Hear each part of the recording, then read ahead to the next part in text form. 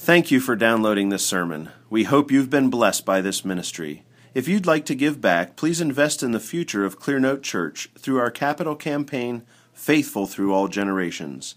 To make a donation, visit clearnotebloomington.com/give. The message this morning is on a psalm that's similar to the one last week, and it begins with the statement, "Vindicate me." So the psalmist is under some attack and is seeking God's help in the midst of the attack. Let us hear the word of God, which is eternally true, Psalm 26. A psalm of David. "Vindicate me, O Lord, for I have walked in my integrity, and I have trusted in the Lord without wavering. Examine me, O Lord, and try me. Test my mind and my heart. For your loving kindness is before my eyes, and I have walked in your truth. I do not sit with deceitful men, nor will I go with pretenders. I hate the assembly of evildoers, and I will not sit with the wicked. I shall wash my hands in innocence, and I will go about your altar, O Lord, that I may proclaim with the voice of thanksgiving and declare all your wonders. O Lord, I love the habitation of your house and the place where your glory dwells. Do not take my soul away along with sinners, nor my life with men of bloodshed, in whose hands is a wicked scheme and whose right hand is full of bribes. But as for me, I shall walk in my integrity. Redeem me and be gracious to me. My foot stands on a level place. In the congregations I shall bless the Lord." This is the word of the Lord. Again, this is a psalm of David, and this is the inscription that sits at the top of it. Some psalms give the historical context. If you go to Psalm 51, it says, after his sin, David sinned with Bathsheba. This one does not give an historical context. Often, when the psalms are laments or they're pleadings, commentators, pastors will try to say this psalm probably was at the time when he was doing this or was suffering that. This psalm was at the time of Absalom's rebellion against David and the kingdom. And so this particular psalm, pastors will talk about having one theory or another about when it happened, but the Bible doesn't say. The interesting thing is that Spurgeon, in going through, so if you think about the suffering that causes the psalmist at a particular time to say, "Vindicate me, at God," and you say, well, we don't know when it is, it doesn't say. What's interesting is that Spurgeon doesn't try to place this psalm in a context historically for David's suffering and when he needed God's help. But the interesting thing is Spurgeon then begins to open up all David's claims of righteousness and assign an historical context for his righteousness. Now, it doesn't make any more sense to do that with his righteousness than it does for his danger or his sin, right? And so what Spurgeon says is his righteousness, he's referring to, and Spurgeon talks over and over again about how David was righteous when he was in the wilderness running from Saul, that Saul was following him and David wouldn't kill Saul when he was in the cave with him and all this other stuff. Well, the fact is, our lives are a succession of sin and righteousness. As a matter of fact, each day is a succession of sin and righteousness for the Christian. As a matter of fact, moment by moment is a succession of sin and righteousness. And so I just encourage us that if the Bible doesn't say what the context is of David's righteousness or sin, that we just realize that at any time in life you can take a snapshot of David, and this psalm is true of him because why? Well, because the life of a Christian is a life of repentance and faith. And so we're not trying to take a snapshot and say, well, if I died right now, I'd be okay. Oh, no, I don't want to die now because I wouldn't be okay. You know, it's, he loves me not, he loves me, That's not how we want to live our life. We don't want to live our life taking our pulse all the time. We don't want our children living under us, taking their pulse all the time. It's one of the helpful things in Ted Tripp's book, Shepherding a Child's Heart. is he says, don't discipline and instruct, always thinking about whether or not your children are saved. The fact is, if you're honest, you'll realize that at any particular time in life, you don't have a clue whether you're saved. If you take your pulse and say, well, am I saved now? Am I saved then? Am I saved this? Okay, enough of that. We don't know when the righteousness of this psalm is. We don't know when the sin is. We don't know when the danger is. It's just a psalm of David. So at some point in his life, David wrote this prayer. It begins, vindicate me, O Lord. Now, if you use the word vindicate, that means that you're under attack. And so the psalm does come from someone attacking David. And we have some notion of what he was under attack for, because what he says is, because I have righteousness. So he's under attack for what? He's under attack for being a hypocrite, for not having righteousness, obviously. Because the righteousness that God can establish, that he walks straight, that he has integrity, that he hates the wicked, etc., that's the defense. So from the defense, you know what the accusation is. Vindicate me. He's under attack, O Lord, for, all right, why is God to vindicate him? Because I have walked in my integrity, and I have trusted in the Lord without wavering. Now, is this a description of David? He trusted in the Lord without wavering. How about Psalm 51? How about when he looked off the roof in the time of war, when the kings are supposed to go out, and he saw a woman bathing? Was that wavering? Well, actually, no. That was like drowning. That was like diving in head first. It wasn't wavering, right?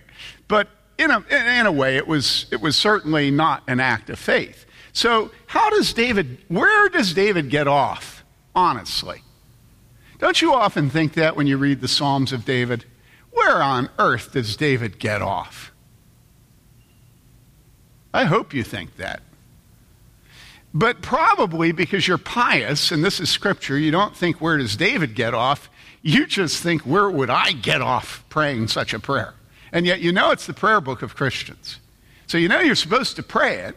And so you think, how on earth could I pray this? And then you think, well, David can't, but you're a man, and so you don't want to be negative about David. Women don't have any problem being negative about David, but generally men do. Because he's a man he's a man after God's own heart. He's a man after he's a man after God's own heart. David says, I've walked in my integrity, and I have trusted in the Lord without wavering. What is integrity? Well, it's the thing that, there are two things I delight in about this building. One is its utilitarianism. Nobody can ever say that an aesthete had anything to do with this building. And that's good, because later I'll tell you, I abominate aesthetes. I abominate them. That's not good, by the way. But right there next to the aesthetics of this building, which are lacking, I love the integrity of this building. And the way I describe our building and why I love it, because somebody this week said to me that they like our church. And I'm like, yeah, right, because I'm an aesthete, what's there to like, And I said to them, this is the place I would go if a hurricane or a tornado hit. The death of your husband at 36. I talked to a man this last week, a pastor. He had 10 children, and his wife was 36, and she got cancer and was dead in a year. That's a hurricane, it's a tornado, and you want integrity. Because integrity doesn't give way. There is nobody who is not a liar. And this is one of the terrible things today, is that nobody has ever sat under preaching and pastoral care that explains to them the nature of lying. We all lie, all of us. If you think you don't lie, you're a liar. I've had people tell me I don't lie. I've told other people I don't lie, and I was a liar. Okay, integrity is living in such a way that what you present yourself as, whether it's your appearance or the way you speak, and what's inside is the same. Okay? David says what? David says, I have trusted in the Lord without wavering. He's walked in integrity. Notice walk. Walk isn't standing or taking a shot at a moment in time. He has walked in integrity. And I have trusted in the Lord without wavering. So, David is a man who lives truthfully. What he presents himself as and what he is are the same thing, okay? He says, I have trusted in the Lord without wavering. When things got difficult, David, when the winds blew, the lightning and thunder crackled and boomed, David did not change. He didn't waver. He trusted in the Lord. So then, this allows him to say in verse 2, examine me, O Lord, and try me. Test my mind and my heart. And this is pretty bodacious if you think about it. To go to God and say, it's one thing to have your wife test you. You know, that's difficult enough. But David is going to God. And David is saying, examine me, try me, test me. And then he says, not just my thoughts, but what? My heart. So not just what I think, but test my affections. The things that I love, the things that I like, my affections. Test my mind and my heart. Try me. Turn me inside out, O God. Shake me. Give me temptation and sickness. Try me. Give me temptation and sickness and see where I land. You know, I loved yesterday during the wedding of, I don't know who it was. I think it was actually Alex at some point, but there was a statement made about, and by the way, isn't it nice to have gotten to the point in the size of this church that most of you weren't invited? I kind of took a delight in that. I always get invited because I'm the senior pastor. Although I suppose one of you is not going to do it now that I said that. But anyhow, it was a sweet wedding for those of you that missed it. But it's very interesting that I always appreciate it in weddings when people make references to the winter. You know, if you think about a wedding being the spring of marriage, you know, the springtime when all the blossoms are beautiful, the flowers and everything, and then the summer and the heat comes in, then the fall, and then the winter. And there are winters in marriage. And the winter doesn't correlate with age, actually. A lot of the sweetest times Mary Lee and I have had are now when we're in our 60s. But there are winters. And so David says, try me, and trials are what show whether you have integrity, whether you're walking straight, whether you're wavering or not. Okay? David says, for your loving kindness is before my eyes, and I have walked in your truth. So David says, I have integrity, and out of that comes various character traits, and one of them is verse 3. David has loving kindness of God, God's loving kindness before his eyes, and that is what enables him to walk in truth. Now, truth is a straight line. All right? Truth is integrity. Truth is synchronicity. Truth is fully conforming the outside, the inside. It's not just the outside of the cup that's clean, it's the inside of the cup. Now, what enables David to live in this way? It's because he has set the loving kindness before his eyes. Now, what does that mean? He doesn't say, I set the law of God before my eyes. He says he set the loving kindness of God before his eyes. What is it that causes your children to obey you? What is it that causes the students in your classroom to obey you? Well, you have to have law and you have to have discipline, but you also have to have loving kindness. And it's the loving kindness that David sets before his eyes that causes him to walk the straight and narrow path. Okay? We have to have our eyes on the right thing in order to walk straight. When I was preparing to preach this, I thought about, I now have the privilege of cutting my next door neighbor's lawn, which is a very large, flat place. In my yard, you just have to do all kinds of curves. Your backyard, the top. And this lawn is next to, I think about that all the time. Well, that requires me to cut a straight line. And so how do you cut a straight line if you're not a modern farmer with GPS in your tractor and you can go to sleep in air-conditioned comfort?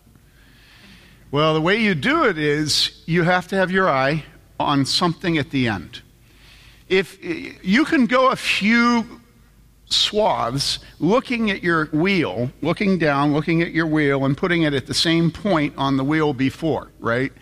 But after one or two or three, what you're going to see is you're going like this. Well, then it's time that you look up and you just cut. And typically, if you wait 3 swaths before you look up and head for the same point the whole time, by the time you do that, you will have uncut grass in a sliver behind you because you're straightening the line causes you to have to go. Are you all with me? So you set your eyes straight ahead and you don't waver. And you don't look down at your smartphone and text while you drive.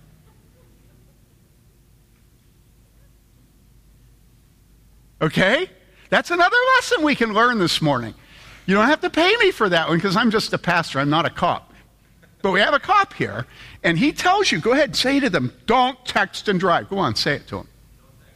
Okay, there you have it. Listen, it's important where our eyes are. It's extremely important where our eyes are.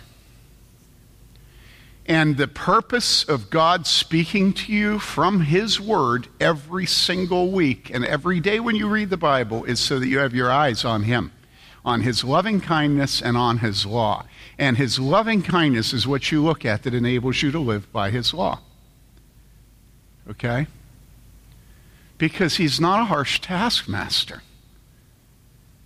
And honestly, so often with kids, I just want to say to them, look at your parents. They're not harsh taskmasters. All right, that you don't have to pay me for that one either. And as your kids grow older, they're going to accuse you of being a harsh taskmaster. Make sure they lie. Be loving, kind as a father. Be tender.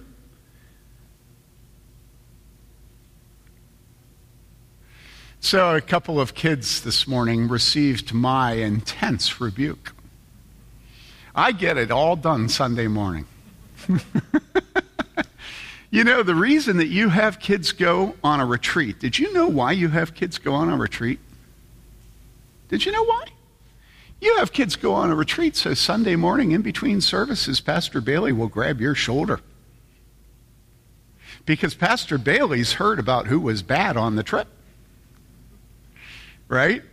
The whole reason you have youth pastors is so they will discipline the parents. It has nothing to do with the children. The parents are just our secret periscope into the family life. They all come to you and they say, your children were bad on this trip. Listen, do not ever fail to send your children to youth group, to Wednesday night. If you don't send your children on the retreat and on the summer mission trip, you know what that means about you? It means you don't want anybody rebuking you about your fatherhood and motherhood. That's what it means. Make no mistake about it. It's not about your kids. I never asked any of my children ever once if they wanted to go to youth group or on a summer trip. Never. It was just expected, and it wasn't because I'm the pastor. It wouldn't make any difference if I earned my living running a landscaping business. Which I wish I could. Honestly, if you have problems with your lawnmower, talk to me. It's nothing I like more, except vacuums. Cleaning and landscaping is what I really wish that I could do. Because when you get done, you've done something. All right. Okay, where are we? Okay. Send your kids, people. Honestly, send your kids. Don't be foolish. If you want your kids to walk in integrity and truth, you want to put them square in the track where the train's going to smack them. And the train is the Holy Spirit, and the Holy Spirit works in the church. And so your children never have a choice. I can remember I can remember. Now, one other thing about this, and then I'll get back, okay? Well, I think I'll do it a little bit later, because then you'll feel like I'm doing expositional preaching. Okay. I do not sit with deceitful men, nor will I go with pretenders. Remember the beginning of the Psalms? Blessed is the man that walketh not in the counsel of the nor standeth in the way of sinners, nor sitteth with the seat of in the seat of the scoffers. So David's saying that he repudiates and will not associate and will not sit, all right, with whom? Deceitful men. Nor will I go with pretenders, all right? And at this point, Spurgeon goes off on Calvin. Calvin goes off on the Donatists. And Calvin says there are many, many people who say that they will not associate with the church because the church has within it deceitful men. All right? But I just got done telling you that all of us are liars, right? So doesn't that mean you shouldn't come to church? Well, we can't be perfectionists when it comes to associating with the evil, because that would mean that we would have to keep ourselves out of the church so that the church was righteous. But that's never what you hear from people. They never say, I don't go to church because I'm a hypocrite. What they say is, I don't go to church because church is a hypocrite, right? And so there's this anecdote about how there's a conference and Augustine's there, and the Donatists are saying that they won't sit down. And they won't sit down because it says you're not supposed to sit with the deceivers. And so Augustine rebuked them and said, well, you're not supposed to be here at all, you know, and so you're not doing anything by refusing to sit down, right? Well, this is the way we are with the church. And so our children will say to us, and I have heard this more times than I care to remember, where I will have a parent explain to me why their child doesn't come to youth group. And they'll tell me that their child feels ostracized. Their child is outside of the clique. Their child this, that, and the other thing, which all amounts to an accusation that there are sinful and deceitful people in the youth group. And their child is being righteous by staying out of the youth group. And it's a bunch of bunk. The church of Jesus Christ is filled with sinners. It's filled with liars. It's filled with adulterers. It's filled with gossips. It's filled with every single sin that the Bible says you will not inherit the kingdom of God if you do it. Of course the church is filled with homosexuals.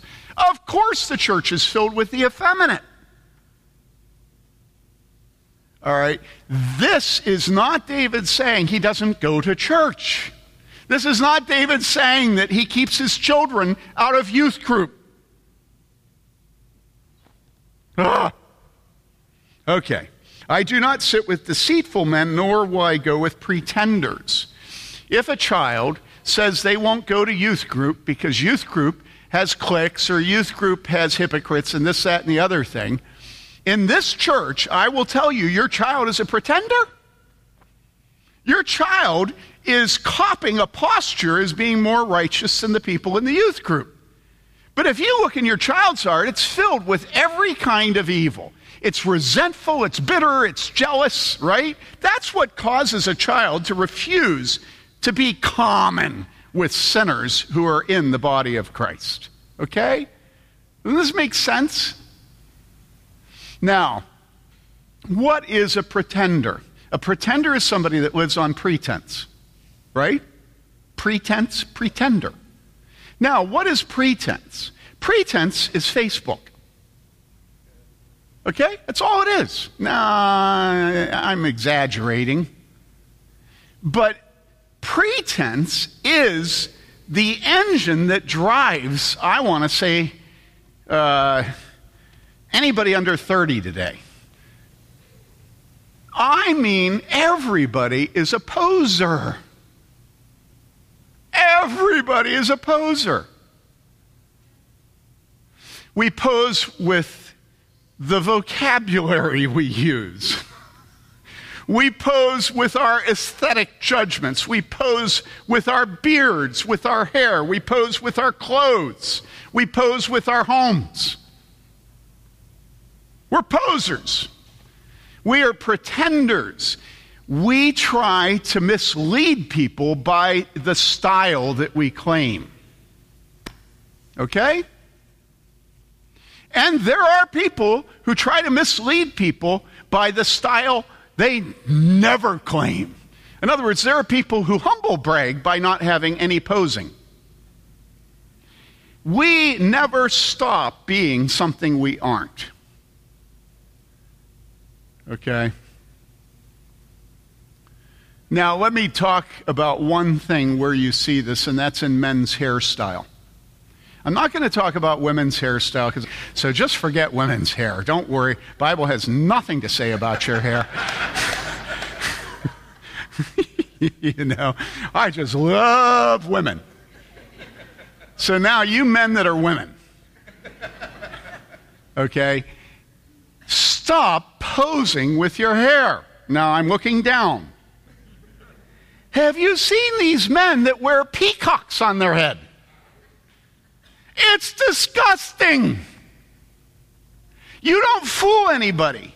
All you're doing is trying to say, I really feel vacuous inside me, so I put a peacock on my head to take away the fact that there ain't nothing in me and I have no firmness.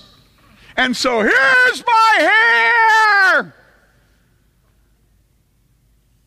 You guys, it's disgusting. Don't do it. Don't put a parrot on your head. Okay? Don't do it. Because everybody knows that you're just vacuous. Nobody of substance ever puts a parrot on their head.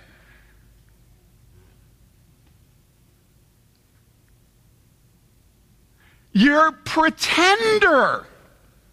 What you want is to be so serious in your presentation, in your character, in your family, in your relationships, in your friendships, that nobody ever thinks about your hair. That's manliness. A man who is precious about his hair is a man who has no manhood. He's a pretender. He's a bounder. He's a poser. He's fake. Now, I'm also going to say the same thing about bodybuilding. Why would a man go through life trying to make a big deal out of how he looks to other people unless there's nothing in there? It's disgusting. Christians don't do that. Okay? I'm not saying you shouldn't lift weights. I am saying you should not be vain. A man should have strength that doesn't come from worshiping strength and trying to get it. Does this all make sense to you? It's pretending. Men should never pretend. We leave that to women. Well, I don't know. I haven't thought about that, so I better back out of it. Yeah, you think I better back out of that one? Okay, I'll back out of that one. All right, I'll back out of that one. All right. Nor will I go with pretenders. We don't even hang with them. We do not make statements by our clothes, by our aesthetics, by our movies, by our music, by our style, by our hair, and by our skin. We don't do it. Because what is it? It's to focus on the outside of the cup. Now, I'm not saying that you shouldn't think about your clothing or you shouldn't think about your hair. But hey, listen, if you have to you're a man, you have to spend 20 minutes describing to your hairstylist, and he's gay, how to do your hair. Dude, something's wrong. Okay, all right, okay. All right. We need to be integrated. We need to have integrity. We need to be strong in our commitments. Men are firm. Men give their word and they keep their word. Men say no to their lusts. Men don't play video games because it's posing. Men don't need a video game to kill somebody. They can just do it naturally. Well, only if you're in the military or if you're in the police force, right?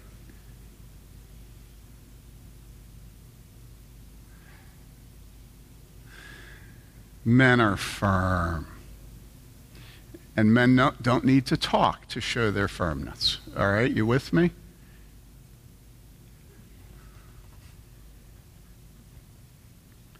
David says that he doesn't hang with people who are opposers. Then he says, I hate the assembly. Now, it's one thing for us to refuse to hang with people who are opposers, pretenders, but it's another thing entirely for us to hate the wicked. And so you don't begin to be righteous until your affections go in the direction that God has for you, okay? And all of us are quite fine with us talking about how we love God. I just love God. I love His Word. I love His church. And it goes on and on and on and on and on. And we never, ever say what we hate. Never. You have not begun to have a heart after God's own heart until you hate what He hates. Remember, David was a man after God's own heart. And so David hated what God hated. And so David proves the sincerity and integrity of his heart by saying, I hate the assembly of evildoers, and I will not sit with the wicked. He will not hang out with the groups of sinners, and he won't sit with the wicked. Okay? Why? Because he hates them. Do you know what I hate in the conservative Reformed Church today? What I hate? I hate aesthetes. I hate them. I hate them. Now, what is an aesthete? A-E-S-T-H-E-T-E. Look it up. I hate people who cultivate an ability of making distinctions between what is beautiful and what is ugly, and develop a vocabulary that's suitable for the beauty that they claim they recognize. I hate it.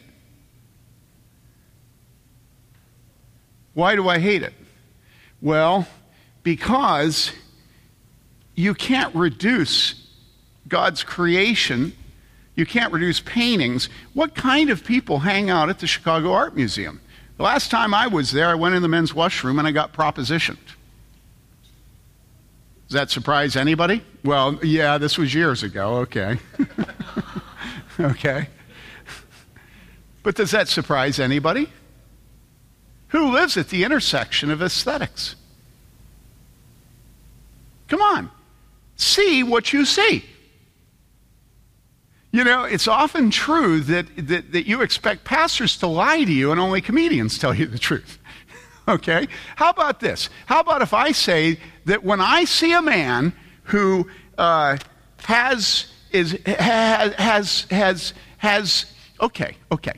he's got like a cape over his shoulder, okay, and he has on the pattern that Burberry's, you know, their plaid pattern, right? Okay, and he's got this parrot on his head, and he talks like this. Am I supposed to not see what I see? Everything with that man is about aesthetics. And he wants everybody to know that he is the perfect arbiter of style. Can we agree, if you're a man wearing a cape Sunday morning and it's the Burberry pattern, that you are claiming to be the arbiter of good taste? Can we all agree on this? Why else would you do it? He's not just choosing a style haphazardly. He's making a statement. And so if you go up to him and you say to him, you know, I just really like the way you look. You're just beautiful. And you say to your children, look at that weird-looking man with the parrot on his head wearing Burberry plaid. Okay? Guess what will happen? Everybody will get mad at you. Why? Well, the reason is that you're supposed to act as if you don't see it. You're supposed to live as if those who signal their pride in their presentation are not signaling their pride in their presentation. Do you understand this? And so growing up with my kids, when I'd walk around with them, and if I saw a man who had a cape and had a parrot and was I would say, look at the man with the cape and the parrot and the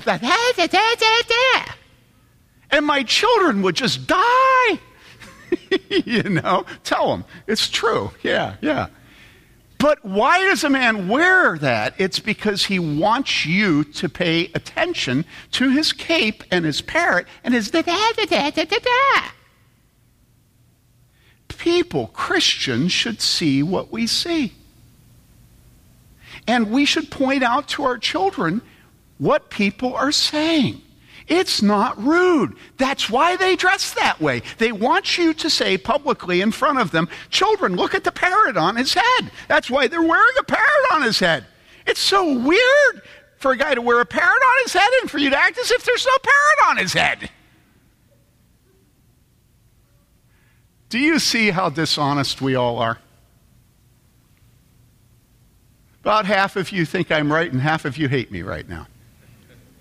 Listen, if you want people to pay attention to you by putting a parrot on your head, then don't get angry if they pay attention to you because you have a parrot on your head. And you make sure you inoculate your children against people with parrots on their head and do it in their presence. That's rude? No, what's rude is for people to wear a parrot on their head and take everybody captive, demanding that they act as if there isn't a parrot on their head. Do you realize that's what's going on with transsexuality today? Everybody's taking the whole public square hostage, okay? And then demanding that the whole public square act as if they're not aware that they're taking them hostage.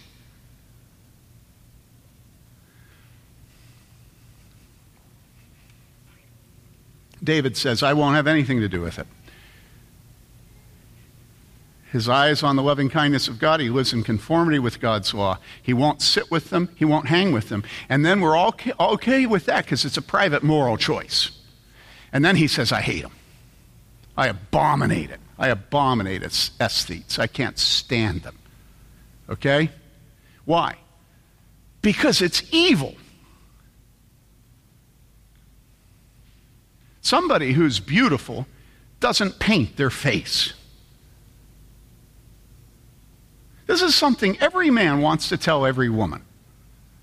And then, you say this to women, and they say, oh, well, you don't realize that I'm wearing makeup. I've had that said to me, and I go, well, yeah, you're right. I didn't realize you were wearing makeup, so I guess that blows the point.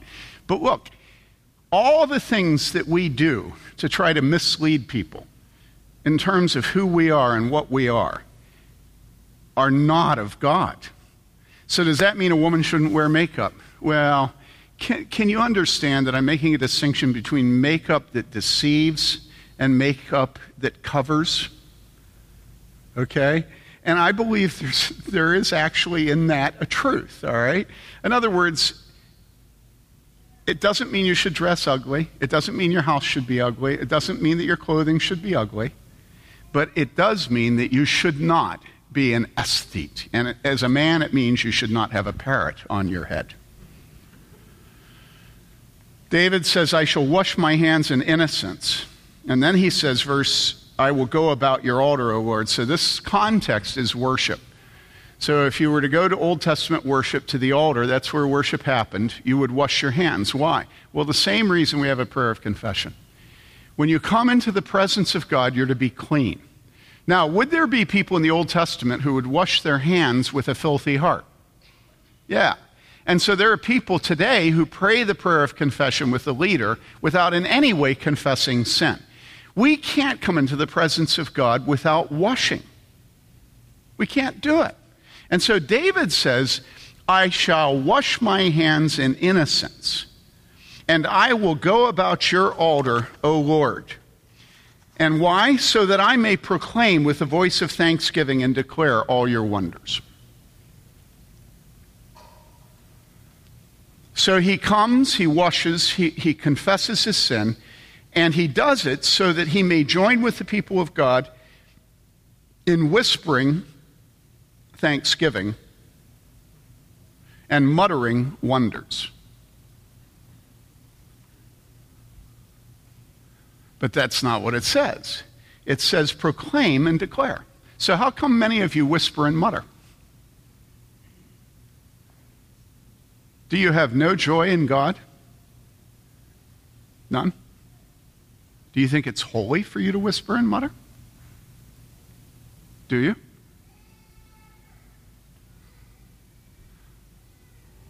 Why do you whisper and mutter? It's not what David does. David doesn't whisper and mutter, he proclaims and declares. You say, well, I'm quiet in my singing because I'm a monotone. Or you say, I'm quiet in my singing because my voice goes wacko when I reach the high notes. I don't know how to hit the high notes right, which is Mary Lee's mother. And you sit next to her as she sings in worship, and it's delightful because she just sings out. And she knows that her voice goes all like weird when she tries to hit a note, when it do, and she'll go do, she never hits the note. So is it less beautiful when God's people are quiet because they don't know how to sing? The thing I love about our band and the musicians of this church, it's unaffected. Unaffected. See, this is my timing. David told me to be done a long time ago, but David and I are going to have to get together. All right, I'm supposed to be done now. Do you realize that our musicians are not trying to be something they're not, and they're not trying to aspire after and hit some cultural ideal of what the voice should be? Do you realize that in Calvin's Geneva, if you had listened to the singing at that time, it would have been a cacophony. It would have been horrible. And therefore, it would be beautiful. Okay? I may proclaim with a voice, would you please get over yourself? Just forget yourself and proclaim and declare. Don't think about what your wife or your husband or your children think of you. Lose yourself in worship. Be loud. That is always the standard of excellence in the people of God and their worship. Do you realize that? It's loudness. All right. Oh Lord, I love the habitation of your house and the place where your glory dwells. How does God's glory dwell in this house? It dwells in the praises of his people. Why does it dwell here more than the woods? All of you have had the same thing I've had, which you've had lots of people say to you that they don't go to church because they worship God in the woods. Right? I've had many people tell me that. What's wrong with that? Well, what's wrong with it is that the glory of God is always at its apex when those parts of his creation who bear his image and likeness, which is man, are praising him.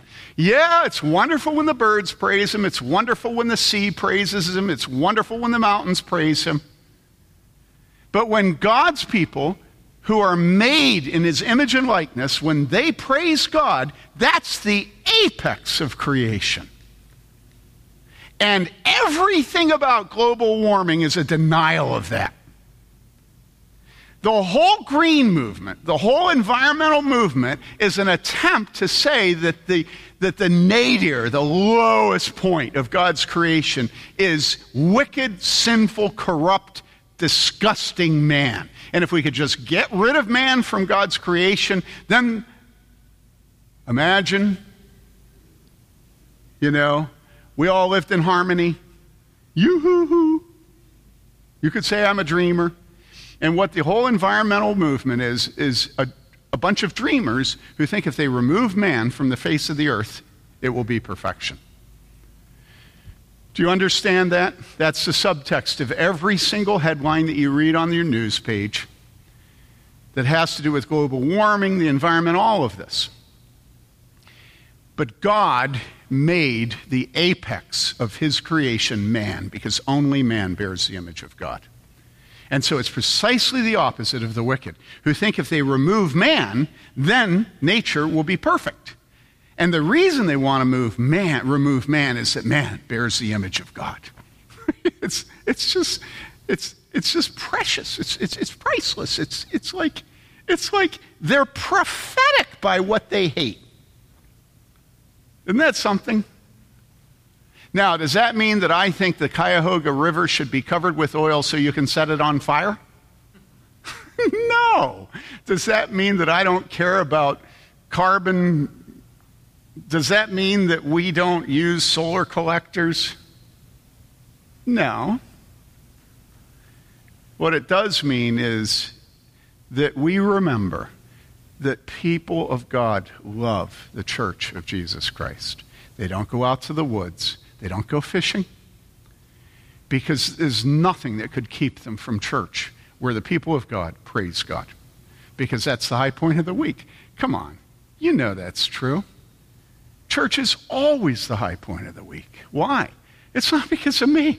It's because here we are unified in praising God. And so the Lord dwells in our midst. And we're all sinners. We're all sinners, all of us. Okay? Oh Lord, I love the habitation of your house and the place where your glory dwells. Do not take my soul away along with sinners, nor my life with men of bloodshed, in whose hands is a wicked scheme and whose right hand is full of bribes. What are bribes? We all think bribes are something missionaries to the Mideast and Africa have to deal with. But that's not what bribes are. Bribes are likes on Facebook. Bribes for us are rarely financial. They're flattery. They're lies that are told us to get us to support something that we shouldn't. They twist justice. They twist truth. And so we don't have anything to do with bribes. We are not seduced by the flatterer. We're impervious to the flatterer. They can't influence us. We don't have anything to do with bribes. But as for me, says David, I shall walk in my integrity. It's quite a manly statement. I shall walk in my integrity. Right? I mean, it does sound manly, right?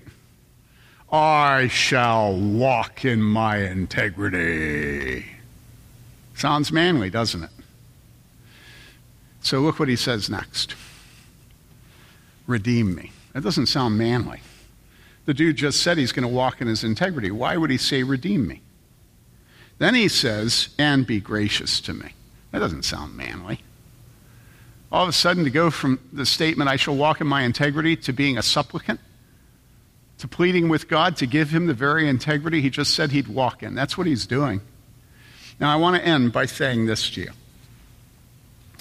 This whole psalm is sort of like a sachet, a dance. It's back and forth, back and forth. David's whole life is a dance. David had Bathsheba and the murder, okay? And David says he's going to walk in his integrity, and then he says to God, redeem me and be gracious to me. Now, how is it that David, the man of Bathsheba and the murder, is able to talk so much in this psalm and all through the Psalms about his integrity? How does that work? Well, let me ask you this. How is it that you are able to state your integrity? And what you're going to tell me is, I don't. All right? You with me? You won't lie. You will not claim your integrity, will you? And somehow you've gotten to the point where you think that's righteous. And you say, well, yeah, you told me not to lie. So here's the question. Is David a liar? Is David a liar? No, he's not. But David is seriously, seriously wicked, isn't he? Oh, yeah, he is.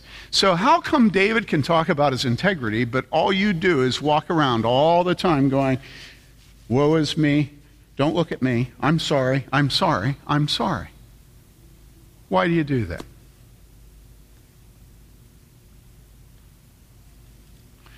Shame is not for the Christian. It is not godly to live in shame. Do you hear me? Shame is given us by God to cause us to flee from sin. But no Christian lives in shame. Why not? Because it denies the work of God. That's why. You are not that child who had that done to you. You are not that child. You are a woman of God. And you walk in integrity. You may not live in shame because it's a denial of the shed blood of Jesus Christ. Do you understand me? You may not live in your adultery the rest of your life. You may not live in the murder of your unborn child.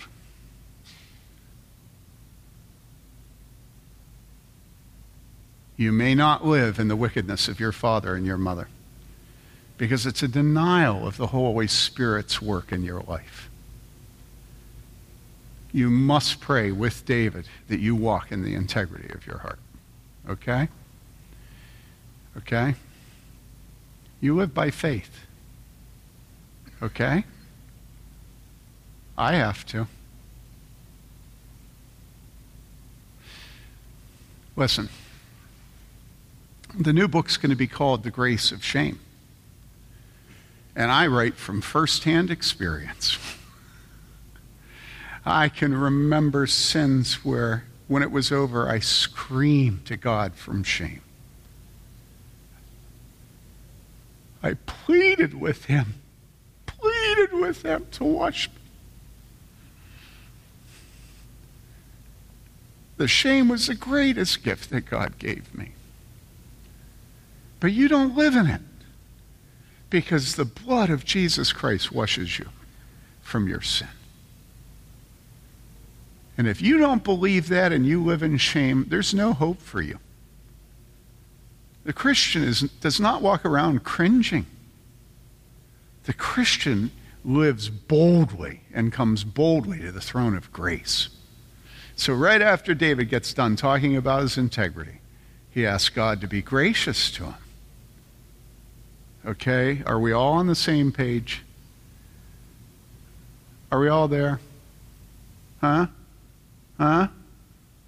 I'll be waiting. Huh? Are you there? Come on. Anybody else?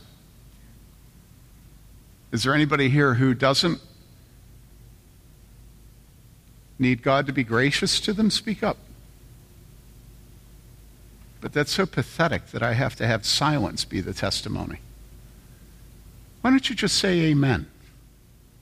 Are you too white to do it? Come on.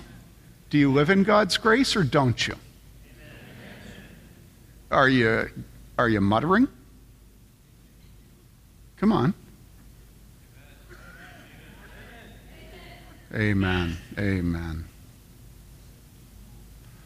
At the end of worship today, our musicians are going to lead us in the Lord's Prayer. It's loud. Sing. Okay? And when you come forward to this table this morning, come by faith. Don't come in shame, because it denies the precious blood of Jesus Christ. Okay? Hey? Okay. All right. Okay. Let's have the Lord's Supper.